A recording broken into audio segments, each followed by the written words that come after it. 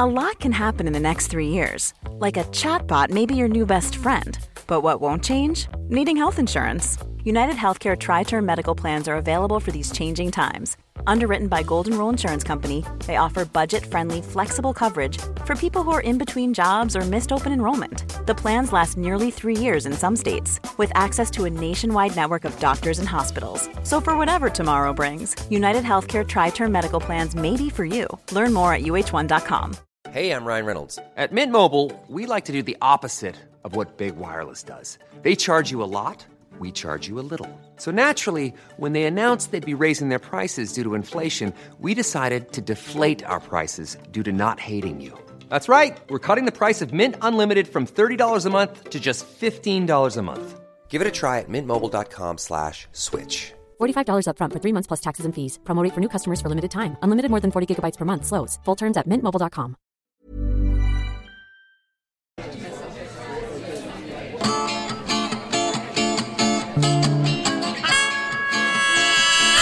Hello and welcome to a Spark special.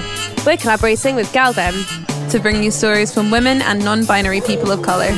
This story was told by Maya at the book club in Shoreditch, London, when the theme was nostalgia. So my story starts, I was born in Birmingham in an area called Handsworth. I don't know if anyone knows it, but it's a very black and Asian area. So kind of starting out school, I only really knew of having lots of other young black and Asian children with me. But there were 2 white girls and they were twins. And their birthday came around and they organised a birthday party. And I'd said, actually, we're not going to their birthday party because they're white. And this story made its way home to my white mum, who told me that I was definitely going to their party. And not only was I going to their party, but I was making everyone else go to their party. And so that's what I did, and that was the end of racism for me. Shortly after that, unfortunately, I left my little kind of haven of black and Asian children, and my mum and I and my brother, who is relevantly later is autistic, moved to Brighton. I don't know if anyone knows Bevan Dean in Brighton in 1996. But I moved to a very, very, very white council estate where there were about 3 non-white people in the whole school, including me. So I kind of rock up with my little Brummie accent and I'm essentially now an alien and find out all about real racism and kind of, have all the questions about, that's not your mum. And I'd kind of go home and be like, they're calling me monkey and they're calling me a diseased dog and they're calling me blackie all the time. And so my mum goes into school and the head teacher's just like, no, we don't have racism in the school. And I was darker when I was younger, so I would know. So then my mum's like, okay, what are we going to do? So she starts kind of giving me techniques. So she's like, you need to tell them all, your mum goes on a sunbed to be my colour. So go back into school and trying this technique. And they're like, no, she doesn't actually. No one wants to look like you. Then she's like, okay, well, you just need to take your shoe off and tell them, this is what black looks like. I'm brown. So, and then if they don't take that, then hit them with the shoe. And I'm like, well, it's not really going well. I'm trying to make friends. They all hate me for my accent. Then she's like, this is who she was. A very crazy woman. She's kind of like, I'll turn up to the school and I'll stab the parents. I was like, no, please don't do that. This is going to be awful. And meanwhile, my brother is very, very autistic, can't speak, and was also an alien in the whole area with me. So we were a target of lots of kind of bullying and just general shit. So I kind of had to come up with my own coping mechanism. So when I was 7, I wrote a book called Different People. And it's called Different People, brown people, black people, white people, people with glasses, because that's how discrimination works when you are 7. And the contents page is brown people, black people, white people, people with glasses, and autistic people.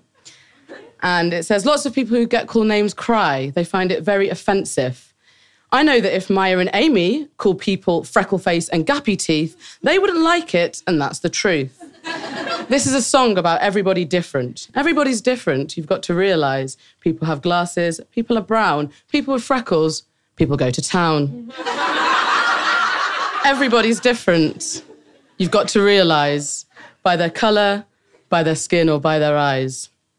There's a picture that goes with this that you can't see. This girl is brown and blind. This is intersectionality for 7-year-olds. She's fucked. She cannot help being blind, so she wears glasses. People call her a 4-eyed speck, but she is not a 4-eyed speck. She can also not help being brown. Some people respect her colour, some people call her Blackie. Some people have got to realise that everybody is different.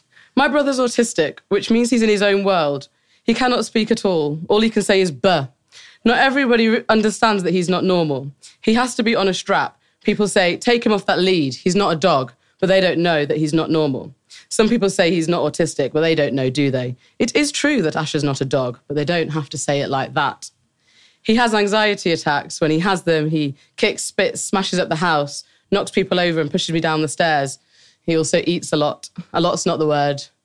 Not even millions. The word is thousands. But I still love my brother.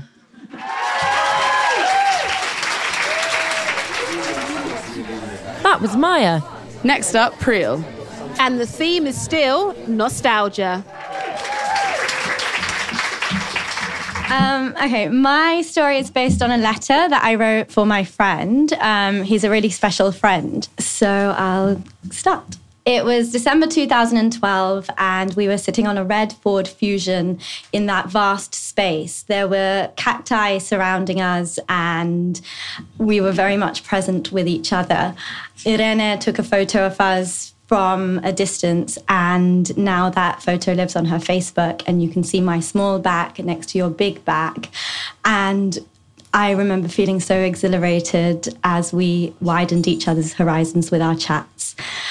You smelled so good. And I remember when you read a quote from Nietzsche to me, and it was, spirituality of the senses is called love. And I looked at you and you sparkled, and I thought, oh, my senses are in love.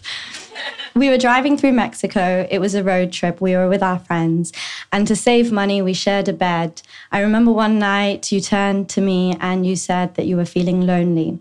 I turned away swiftly, not wanting to cross that boundary. Our friendship traversed many beautiful landscapes. We had loads of discussions. One day you looked at me in amazement and you said, Priel, I'm so impressed by your natural intelligence and your cross-cultural heritage. And I thought, shut up, white man, stop patronizing me.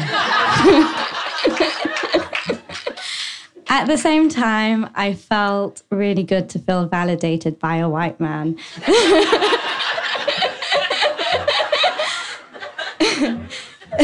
It was very different from Dean, my primary school crush, who said to me, white people, brown people, they don't mix. We can never be together. So our road trip ended and we went back to California where we were studying abroad. Not soon after that, we had really underwhelming sex in my dorm room. We became lovers and we had lots of interesting experiences, like when we took acid for the first time with our friends. And you stared at a sock for 3 hours, and Rational Max hugged a tree, and Irene listened to rock music. And I grew very anxious that my friends wanted to eat me, and I withdrew into my shell. Time passed. We remained lovers. There was once a time when you wanted to kiss me while listening to Bollywood music.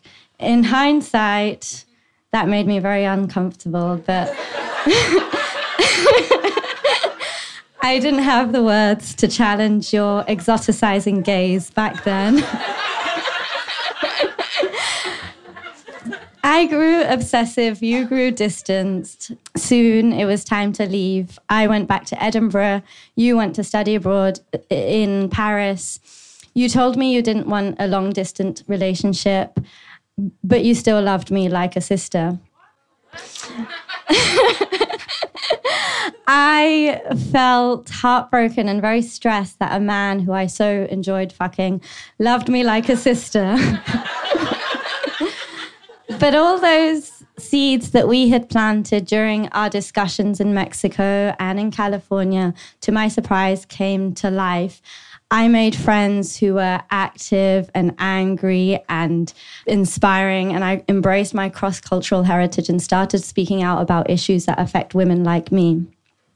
We would still email each other, and whenever I saw Jose in my inbox, I would feel such joy. I was also sad to acknowledge that our lives were growing apart. I felt angry when I went to India and you called me a true feminist and also told me you were anxious for my safety. Feel anxious for your new girlfriend, white man, is what I thought.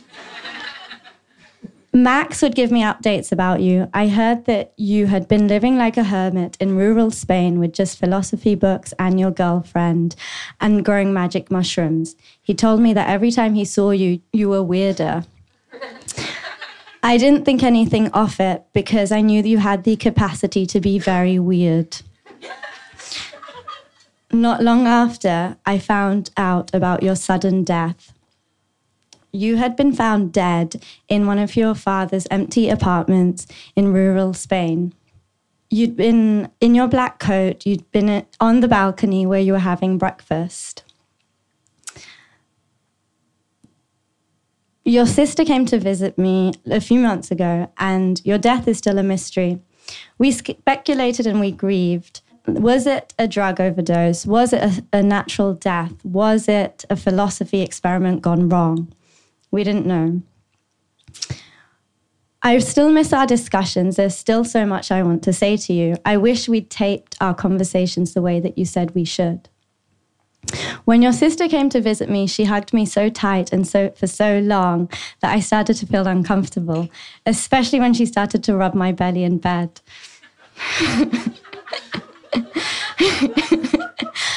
I told her that I wished that I had the courage to tell you, and I had the words to tell you honestly all the things that I wanted to say when you were alive. From seeing her, I could see that we did love each other deeply, although we didn't know how to nurture it.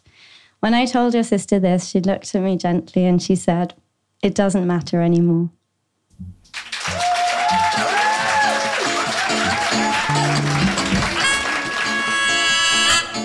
Thanks for listening to Spark True Stories. If you love what we do, please help us spread the word by leaving us a review on iTunes.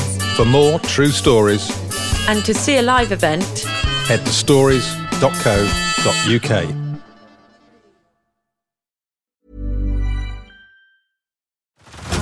Head over to Hulu this March, where our new shows and movies will keep you streaming all month long. Catch the acclaimed movie All of Us Strangers, starring Paul Mescal and Andrew Scott. Stream the new Hulu original limited series We Were the Lucky Ones with Joey King and Logan Lerman. And don't forget about Grey's Anatomy. Every Grey's episode ever is now streaming on Hulu. So, what are you waiting for? Go stream something new on Hulu.